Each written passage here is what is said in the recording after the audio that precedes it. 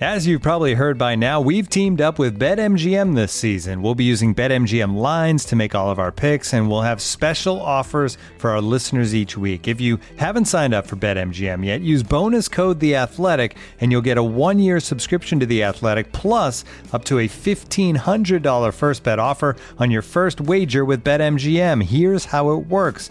Download the BetMGM app and sign up using bonus code The Athletic. Make your first deposit of at least $10. Place your first bet on any game and claim your voucher for a 1-year subscription to The Athletic.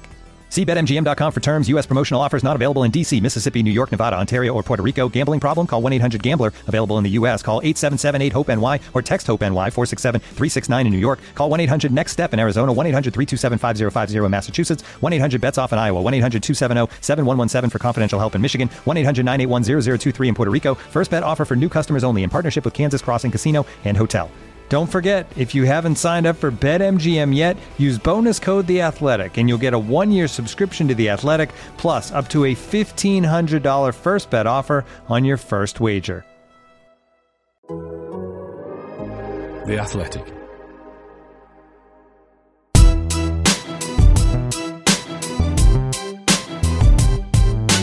It's Straight Outta Cobham, a show about Chelsea FC from The Athletic. On this episode, stalemate but progress at Anfield, farcical scenes at the Kings Meadow Ice Rink, and your questions answered. Available for free wherever you get your podcasts and ad-free on The Athletic.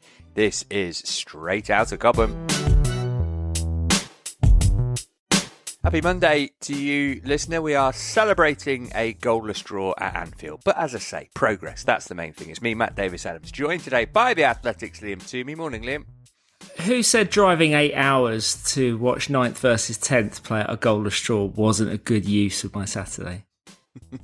Not me. Sam Parkin's also with us. How you doing, Sam? Wasn't a good use of my Sunday evening either, watching it back. So, all in the same boat. Good energy to the pod this morning. Right, as Liam said to himself on Saturday, let's head to Anfield. Well, it's no surprise really that this one's ended all square. It's a fixture known for draws. But on this occasion, it's a result that doesn't really help either team. The reality is, by the end of the weekend, they both could be 12 points off the Champions League places. I thought the performance was good. Happy with the team, happy with the energy in the team, what we tried to do. Obviously, we're playing against an opponent that is at Anfield. It's always tough, but no, happy with a lot of it. We obviously wanted to win, but in the end, it's a clean sheet. It's a point for us, and we move forward. No goals, but plenty of positives for Chelsea then, as they earned a point on Merseyside on Saturday. Liam did send us a voice note. We're going to play you the highlight of it now. I think he looked really good, guys. Mudryk looks really good. He was unlucky not to score with a little slaloming run and then shot into the side netting. He played teammates in a couple of times to really promising positions, and only to watch them make the wrong decision or not execute. Welcome to Chelsea, Mikhailo. Lots more of that to come. There was more, but that was the highlight, so that's what we're going with. Liam, I'm going to ask you a serious question to start with. Did you have a nice time on your first visit to Anfield? Well, first of all, I have to apologise because I don't think the bulk of that voice note was up to scratch, which is why I think producer Lucy wisely picked a bit in the middle. I think I hit my sweet spot in the middle where I was no longer focused on the fact that in the press box at Anfield was maybe the coldest I've ever felt. Just an ice-cold wind the entire game. And I've never been to Anfield, especially this new refurbished press box, so I was surprised by how exposed it was, put it that way. And yeah, it was not the most enjoyable live viewing experience, although I did enjoy the actual stadium, the atmosphere. I actually thought it was quite a good game, even though it's not the game that would yield highlights, really, for a match of the day type show. But I thought there were lots of things that were tactically interesting about what Chelsea did. And we got that really, I think, genuinely quite exciting Mudryk cameo in the second half that gives some real cause for optimism. Yeah, I didn't think it was as bad as people were making out. Maybe that's because I was watching the whole thing and commentating on it, which always makes it a bit more interesting. We put the shout out for Twitter questions. Thanks if you sent one in. Appreciate them all. Here's one I'm going to put to you, Sam. I really like this from Max. Was this the best performance of the season without Reece James? I'm not going to be able to recall every game here either way, but Yeah, I thought it was a good display. I think Chelsea deserved to win. Liverpool had the odd chance, didn't they? They had the flurry at the start of the second half, the two Gakpo ones in the first period, but I felt Chelsea always looked the more likely to nick it. It was a really good 20-minute spell in the second half where you could sense that the fans were up. They were anticipating that goal coming, obviously with Mudryk's arrival.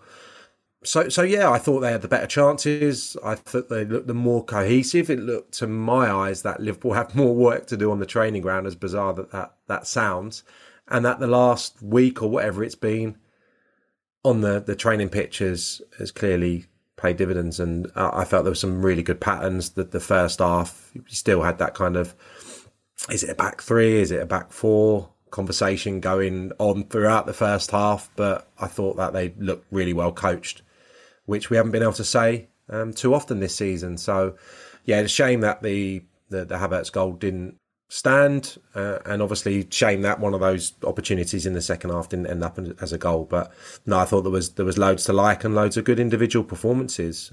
Defensively, Silva, Badiashile, Mudryk, obviously Ziyech, best he's been for a while, and I saw you tweeting about Cucurella, who definitely deserved a shout out, Matt, as well. I thought he was a lot more competent than he has been recently. I think the well-coached point that Sam makes is really significant, because I think a lot of Chelsea fans, or at least a lot of the ones I was speaking to last week, were looking towards this game for evidence that, you know, with a full week to prepare on the training pitch, that Graham Potter could come up with a real coherent game plan and actually get this group of players to properly enact it and produce an effective performance, because there hasn't been much evidence of that in the last few weeks. And of course, there's been enforced changes to the team, very little time. But I think we saw that. at Anfield. I think he did come up with a really sophisticated tactical structure. I think 3 at the back, 4 at the back. It's just a state of mind, Sam. It's just you can't think about it too much. Depending where the ball was, Ziyech was coming back to help out. At times, it looked like wing backs. I've told Matt categorically not to ask me about formations in commentaries ever again. It's becoming impossible. It's a wasted conversation, I think, because Lucy Ward surmised it, quite well, I think, when she'd had a bit of time to breathe during an injury or something in the first half, and just said, it's where the ball is, and it's whether you've got players that are in a position to go and press, and that basically has a knock-on effect as to where Cucurella's position is, where Ziyech's position is. So, it's very, very complex, and I was thinking about the quick thinking that Cucurella must have had to have in his decision making, whether it's a step forward or just get back into the back four. So yeah, it's not something that I will be discussing readily during comms in the near future. Yeah, ultimately it looked like their main aims going into that game, Potter's main aims, were to create a structure, whatever it happened to be at any stage, that just meant that Chelsea couldn't be overmanned, particularly in wide areas, because we know how much Liverpool like to attack with wide overloads, but also not compromising the ability to press Liverpool high up the pitch and try and turn the ball over. And I think they did a really good job in the first half of playing in a way that flummoxed Liverpool. I mean, clearly Liverpool have got problems of their own. They're struggling for rhythm, but they made a lot of some unforced errors, but some I thought at least sort of semi-forced by Chelsea players popping up in areas they didn't expect them to, and cutting off passing angles that they didn't expect them to be in. So it got a bit harder in the second half, but I think he also adjusted well, and the introduction of Mudryk helped with that by immediately making James Milner untenable at right back. Yeah, having already been booked particularly. I'm glad that everybody's coming round to my way of thinking that football's about vibes, not tactics. But back 3 or back 4, it doesn't matter as long as Thiago Silva's in there, does it? Here's Prasanna tweeting, can we please get a 7-year contract to tie up Silva into his mid-40s? Trebling added, in the new Avatar film, the humans are harvesting an oil from whale-like creatures that literally halts the aging process. My question is Thiago Silva using it? Because so far it's the only explanation for his continued brilliance that makes sense. It's not just his brilliance, is it, Liam? It's the impact that he seems to have had on Badiashile as well. That the two of them look like a decent partnership, and they've played, 180 minutes together. I thought he was going to say that Silva was the thing we should be harvesting. That sounds quite sinister, but also maybe quite smart. Lots of people have been talking about their partnership within Chelsea. I think Potter said some nice things about it after the game, and a couple of Chelsea teammates have been talking about the influence that Silva's had on Badiashile. They obviously have a language in common in French that they can communicate in during matches. And it's like one of those old sort of buddy cop movies, isn't it? The old guy a week away from retirement, and the young upstart who can do most of the heavy lifting physically. I do think Badiashile's looked really good, really solid. It's a difficult assignment when, okay, you're not the primary defender on Mo Salah, but you always have to be aware of him when he's trying to make those runs from out to in. And, you know, when Cucurella maybe went upfield, he did have to defend Salah at times, and I thought he made a really good fist of that. And Silva, you just know, he's so smart.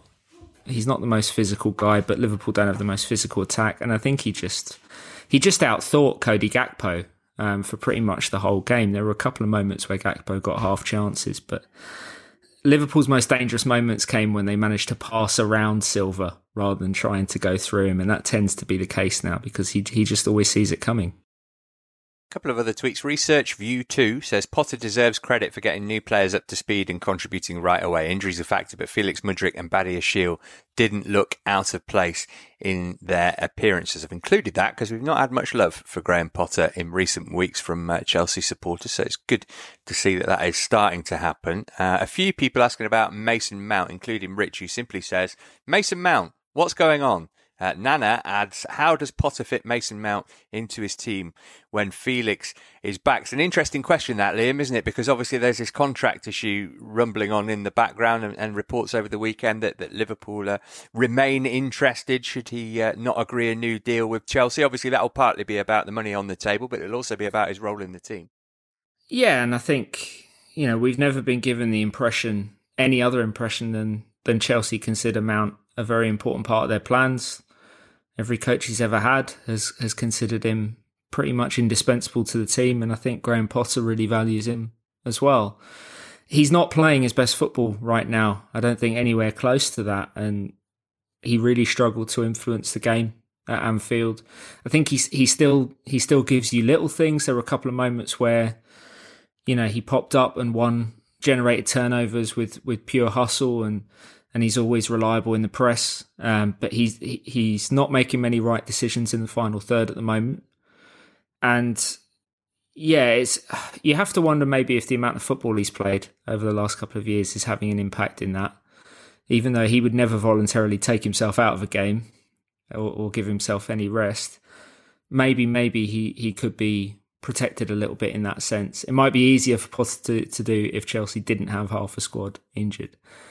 But it's kind of a funny moment for Mount because, as you say, this contract is not yet finalised, and clubs have been looking at him for more than a year.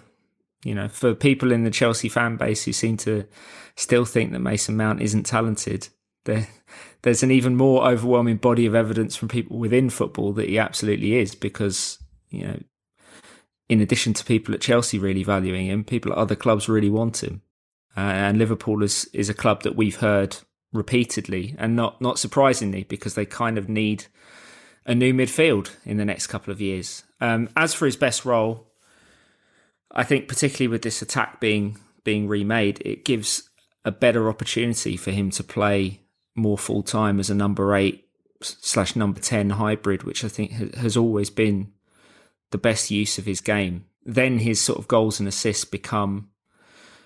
You're not depending on him to be the primary creator or primary scorer in a team, and I don't think that's the right casting for him anyway.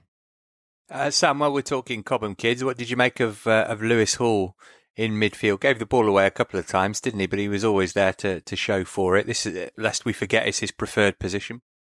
Yeah, and thinking back to the last pod, I wasn't sure as to whether he'd play on the left hand side, whether Graham Potter would look at this and feel it was too difficult to throw him in. So to see him line up in the centre midfield just shows the trust that they have in him and how many good games, good periods he's had so far this season. I think it's all come quite quickly for him, is my honest answer. And I think that showed a little bit in the game. You know, the awareness, I suppose, the knack of knowing when to just pop it off one touch or having that picture in your head. I think it just got a little bit lost.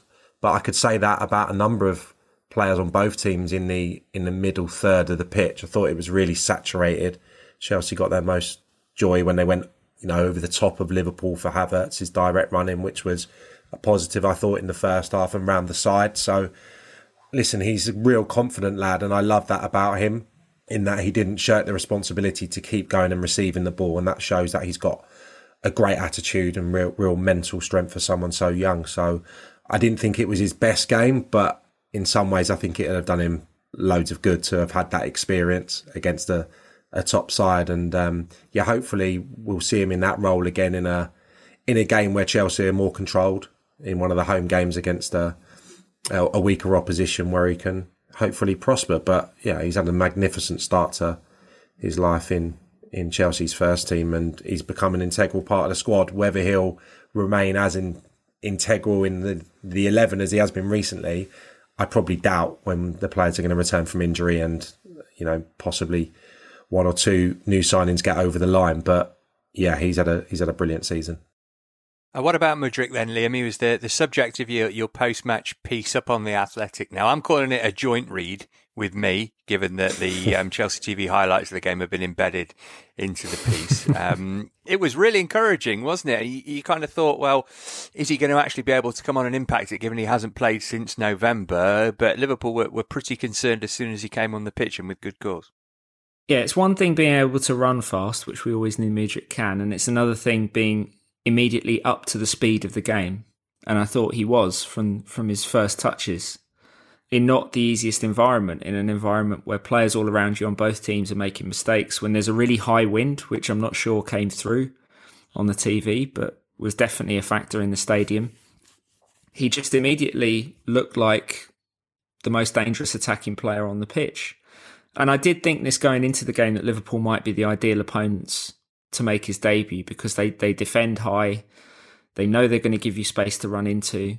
I didn't know they were going to play a 37-year-old at right back. I thought it was going to be Trent, but even if it's Trent Alexander-Arnold, you're probably going to get chances to go at him. And he had lots of dangerous moments. The thing that really impressed me, obviously the real sort of flashbulb moment, the one that I based my piece around, was that little run where he picks up on the loose ball from Conor Gallagher, and that lightning shimmy that plants Joe Gomez, and the little jink to the left. It was a real shame that he couldn't score it, because it would have been a brilliant goal, and one completely out of keeping with the game. But the thing that really impressed me more generally was similar to what we saw from João Felix actually against Fulham, how immediately aware he was of all of his teammates.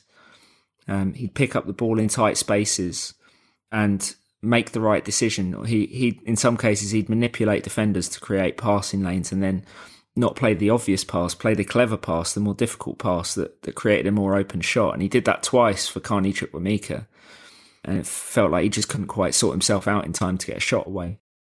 Things like that we didn't see so much at Shakhtar, because they were very much a transition team, but those are going to be crucial skills for Mudryk if he's going to be an elite difference maker in a top possession team like Chelsea, or Chelsea aspire to be. And I thought that was hugely encouraging. And given that he's only going to get fitter and sharper as the weeks go by, I think he looks really, really good. All right, so that was his first game for Chelsea. Sam, let's get some love for Cesar Azpilicueta, please. His 500th Chelsea appearance. That's more than 44,000 minutes on the pitch. He's won pretty much everything that there is to win. And he came on and had to get involved in a couple of key defensive contributions before the end of this game. But, I mean, generally, overall, a proper Chelsea legend. Oh, yeah, undoubtedly. I enjoyed that little chest back just when there was a little bit of pressure building, or a little bit of doubt as to what was going to happen in that second. He dealt with it brilliantly well. But yeah, he's phenomenal, and I love when we're in that press box at Chelsea, just behind the dugouts. Obviously, you get a really good sight of him from there, and just watching the professionalism over the years, the intensity that he plays at every game, whether it's a Champions League game or whether it's an early round of a League Cup tie. it's incredible. And I imagine he's like that every day on the training ground as well. And there could have been times in the last few years, there would have been times when there was an obvious moment when you felt he was going to leave for Barcelona, wasn't it? And he stuck around. Managers have kept him around because he's just an exemplary professional. And he's going to be hard to replace, not only as a player, but I think everything that he brings off the pitch. So yeah, great that he got on and that he got that achievement, in such a big game at Anfield. He's been amazing. Yeah, really liked his Twitter thread about reaching the milestone as well, particularly the final one that was signed "Love Dave." Oh, lovely stuff. All right, that was the Liverpool game that did happen then. Next, we'll talk about the game that wasn't. Looking for an assist with your credit card, but can't get a hold of anyone? Luckily, with 24/7 US-based live customer service from Discover, everyone has the option to talk to a real person anytime, day or night. Yep, you heard that right. You can talk to a real human in customer service at any time. Sounds like a real game changer if you ask us. Make the right call and get the service you deserve with Discover. Limitations apply. See terms at discover.com/creditcard.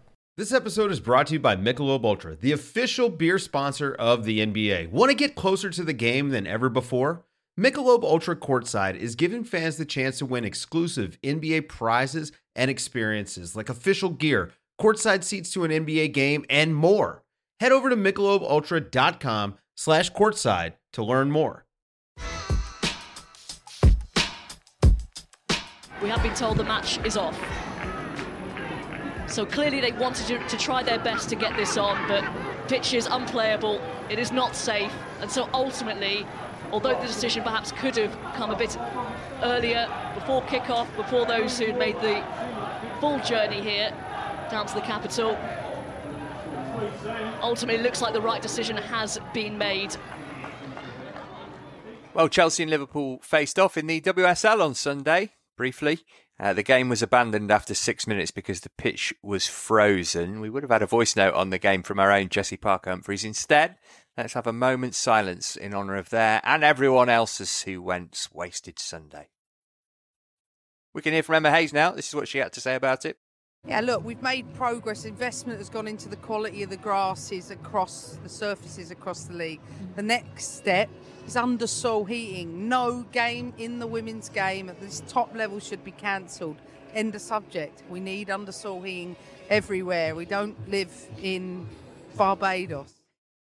Sam, I've got a theory here, which might not make me popular with some of my clients, but I think that if this game hadn't been on telly, they would have just called it off at 9:30 when the pitch inspection was, rather than try to get it on. This was a really bad look for the league, I thought, and seeing the clip that went round on Twitter with the funny music behind it of them playing the opening 6 minutes, it's astounding that nobody got injured, because that looks so dangerous. Yeah, it was appalling, wasn't it? I didn't realise how comical it was until I saw that footage that you're referring to. Game should have been called off first thing in the morning, maybe even the previous day, given that games in the area were called off on the Saturday afternoon. So the temperatures didn't rise, and it put the players' health at risk, didn't it? Even going out there for 5 or 6 minutes. Why a referee has to determine that decision, I don't think is particularly fair either. There should be someone from the FA, someone from the governing body there in the morning to run the rule over it and to make sure that they can make an affirmative decision then. I don't think that's particularly fair on him if he's getting pressurised from other sources. That's a big issue. And obviously the biggest problem was these games aren't being attended by a couple of hundred people now. I had a little look on the website in the morning. I think there was only standing available in the away in one of the terraces. So these are getting good attendances. Supporters had left Liverpool early morning, I understand, on a coach. To call it off at that late stage is not a good look at all. So they have to learn lessons from it. What the answer is, I don't know, because I understand, from my own perspective, that you don't want too many games on Stamford Bridge, for example, because you want to make sure that's a really good playing surface, and it has to make sense, I would presume, in a financial point of view. And we saw the great attendances in the WSL recently at the Emirates and such like. But are you going to get that for a game against teams in the lower reaches of the division?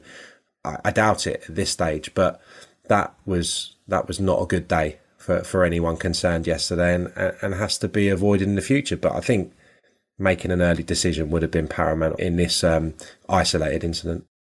Yeah, a few people saying, they should just play them all at the main stadium. But you're right, Sam, to point out about the attendances. And that's something that players are mindful of as well. I know that there's a fair few players in the Chelsea team, for example, who are not keen on playing at Stamford Bridge in front of 10,000 people as opposed to playing at Kings Meadow. Well, here's a crackpot theory on Twitter from @Matt Davis Adams, who says, is it naive to think that the Premier League could do the EFL and the WSL a favour and just fund undersoil heating for every ground, bearing in mind that a lot of these stadiums are used by Premier League sides for their development squads as well, aren't they? Surely that's something economically which would work out in the long run. Is that just pie in the sky? When you look at some of the mayhem that occurred in the EFL over the weekend, it's really difficult. I mean, Peterborough Charlton was called off an hour and a half before kick-off or something. Everyone had obviously travelled, probably nearly in their seats. So in an ideal world, yes, I don't think that helps. Probably going to be forthcoming. Why, I don't know. But you'd like to think that the bigger clubs could maybe do this to make sure that this doesn't reoccur. I know it hasn't happened too often in the last season or two, but yeah, you'd like to think that undersoil heating would be, high on the list of priorities to make sure this type of thing doesn't happen. Whether they're going to get it from the governing bodies is very doubtful, in my opinion. Well, the women are hopefully back in action on Wednesday night. They take on Spurs in the Conti Cup quarter-final, but that's at Brisbane Road, so we'll see if that survives the freeze. We'll tell you how they get on if they do manage to get the game on our Thursday pod.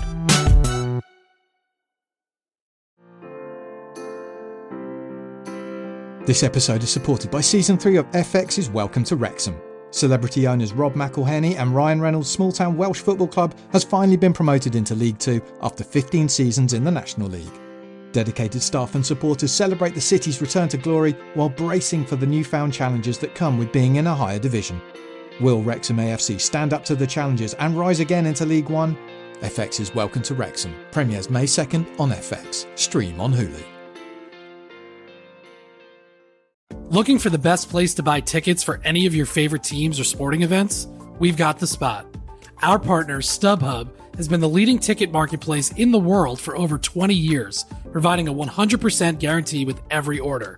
From a worldwide selection of live events, the widest choice of tickets and industry-leading partnerships, StubHub has what you need to purchase with confidence. StubHub, an official partner of The Athletic.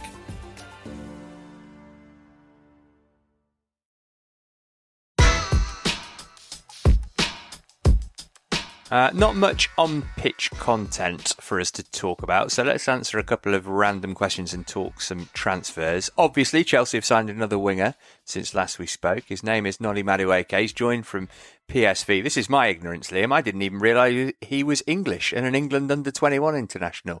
What more can you tell us about him?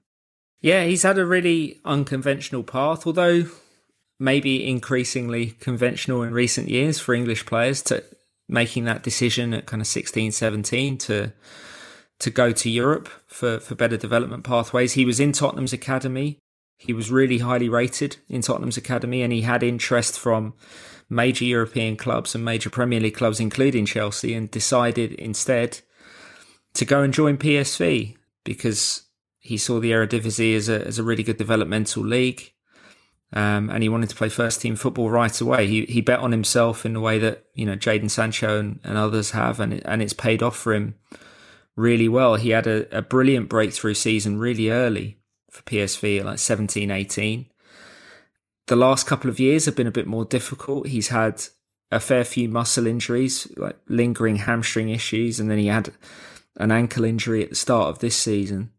And I think that's cooled some of the hype about him, because if he'd continued on the trajectory that he had early on, he probably would have left PSV before now. But he's still only 20. He fits the profile of what Bowley and Clearlake have been targeting, which is a guy with really, really high upside. He's a very fast, strong, skillful winger very direct runner. In that sense, he's like Mudryk. Very different running style, though. He's a bit more of a wilder dribbler, and quite big, quite tall for a winger, and strong enough that people bounce off him. And he's a natural left footer from the right hand side. Loves to cut in and shoot, but can also go the other way and cross capably or cut back with his right foot. He's got lots of areas to improve. He's still quite raw. But I do think as much as it's become a running joke now, the amount of attackers Chelsea are signing, he is the kind of attacker Chelsea need, because they're signing all these guys who want to play off the left or just behind a striker to the left. They need someone who can provide balance on the other side. And I think if he hits and if he stays healthy, the prospect in particular of him combining with Reece James down the right flank, with him cutting in and James overlapping, that's quite exciting, I think. What about Moises Caicedo? Word that Chelsea were bidding for him last week. Is that just because he plays for Brighton, or is there actually something in that? Chelsea really like him, and everything we've heard suggests that he's in the sort of top 2 or 3 targets along with Enzo, top 2 or 3 choices for that central midfield position. He might be more gettable than Enzo for slightly less, but still a lot, because Brighton don't sell cheap, as Chelsea have already found out. Chelsea have signalled their interest this month, but Brighton have no intention of selling, and if they do sell, it will be for an absolute king's ransom.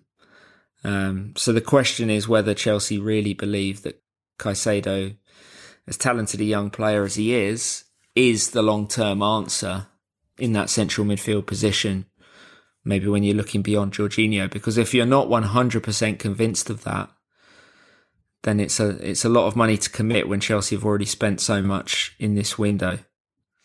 All right, last one I'm going to put to you, Liam, because I know you're pushed for time today. Andrew says, not sure if it's a good thing for clubs to be transparent with fans over every issue, but it's time to hear something about the injury farce. What's happening at Cobham? Are the club doing anything about losing a player a week? This is a mixture of bad luck and new medical team maybe not knowing the players to the extent the previous guys did. Is that a incorrect assumption on my part?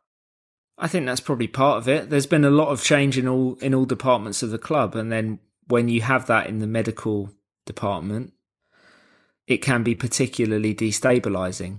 And then you add to the fact that Chelsea have had a crazy schedule. They've been coming into this season having played more games than anyone else bar Liverpool last year. And it's no coincidence that Liverpool have also had an injury crisis this season that's rivaled Chelsea's in scale. So I think accumulated workload over the long term is a big part of this that maybe people are not talking about. But clearly the staff turnover doesn't help. Graham Potter's already spoken about the fact that Chelsea are looking very closely at this internally. They'd have to be. It's hurting them. And if you're signing all these new players, you don't want to be bringing them into an environment where they're going to get injured in their first couple of sessions. Potter was also keen to stress after the Liverpool game that Mudryk is not ready to start, and Chelsea will be careful sort of ramping up his load over a period of time. I think they're very, very aware now that they can't. Something has been going wrong on the injury front, even if they can't necessarily put their finger on it yet. So I think caution has to be the watchword now, both in terms of handling the players that fit, but also not rushing back the players that have been injured, because we've already seen with Reece James and Wesley Fofana in particular, they got re-injured, and that's a worrying sign in itself. Elsewhere in Chelsea news, the under-21s took on Fulham at Motspur Park on Sunday. They continued their fine form in PL2. A 4-2 win. Cesare Casadei opened the scoring 4 minutes in. Mason Burstow doubled the lead. Bashir Humphries, a rare goal for him, added a third after an assist from the returning Harvey Vale. Fulham pulled it back to 3-2 before Malik Mothersill added a fourth to send Chelsea top of the table. It's looking very good for them at the moment, Sam. They've got a lot of players in good form at the moment and a coach who's taken to his new role like a duck to water. Yeah, I think a combination of the two. I was reluctant to be too harsh on the coach and staff last season, because I think you're quite dependent. It's quite determined by the quality of the player that you have. And when you hear some of the names that you've just referred to, Matt, there's great quality in the PL2 side at the moment. Vale coming back obviously improves it. Hutchinson's had a brilliant season at that level. Burstow, Mothersill, top attacking talent that they've got. They've got momentum all of a sudden, and I was pleased to see them beat Fulham, because Fulham have had a couple of victories over Chelsea Academy side, heavy victories so far this season, and they had a bit of a wobble. They pulled it back to 3-2, and then Mothersill got a really good goal on the counter-attack. So yeah, huge credit to Mark Robinson for this this turnaround, I suppose. But yeah, I think there's some really, really good players in great form right now, and hopefully they can continue and get back to winning trophies, which the academy grew accustomed to over the last decade. Harvey Vale's got to go out on another loan, hasn't he? He won't spend the rest of the season at Chelsea. Only played a couple of games for Hull. Injury sort of hampered his progress a little bit there, but he needs to be playing first team football, doesn't he? Yeah, and a shame that it didn't work out at Hull City. I saw the comments from Rossini the other day. So yeah, I felt in the early part of this season in the PL2, he was such a game changer. He was taking such responsibility almost for the team when they required a bit of magic or someone to pull them out of the mire. He was so often the guy. So I think mentally, as well as his obviously quality footballing ability, he's ready to go. He looked like mentally he was at that point to go and be playing, for real points and for getting that invaluable experience. So I'd imagine there'll be a lot of teams looking at him as soon as they'd seen him back in PL2 action at the weekend, irrelevant of whether he's making assists or scoring goals or whatever. He's ready to play football, absolutely, because he's had a year of being the standout player. So I'd imagine those talks will be going on as we speak. Yep, transfer window still open for a little while yet. Should be some movement outwards as well as inwards, Chelsea-wise. No game for the under-18s this weekend, by the way. They go to Cambridge in the FA Youth Cup 4th round on Wednesday night, weather permitting. All right, that'll just about do us for today. Liam, what have you got planned this week for Athletic subscribers to look forward to, please? Well, I teased a bit of it with my answer earlier, but I'm working on a piece about Noni Madueke. By the time I've started writing it, Chelsea may have signed someone else who I then have to move on to and try and do these scouting reports. I want to make sure I'm not 2 or 3 signings behind. It's quite a fearsome pace that they're setting. But I'm looking forward to that because it's been fun watching clips of Madueke and trying to get a bit more on his background. And beyond that, just kind of enjoying the gap between games. Yeah, a couple of weeks now until Chelsea play again. Also up on The Athletic and David Ornstein's column this morning, you can read about how Chelsea are close to joining a pre-season tournament in America at the end of the current campaign. Sam, where does this week find you? I'm just looking at the midweek fixtures and thinking, I don't know, Wickham Oxford might have your name all over it. That's called off, isn't it, surely? There.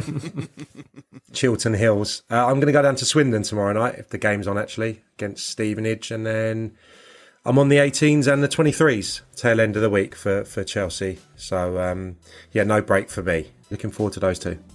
All right, that'll do us for today. Many thanks for your company. We'll be back on Thursday. Speak to you then. Bye for now.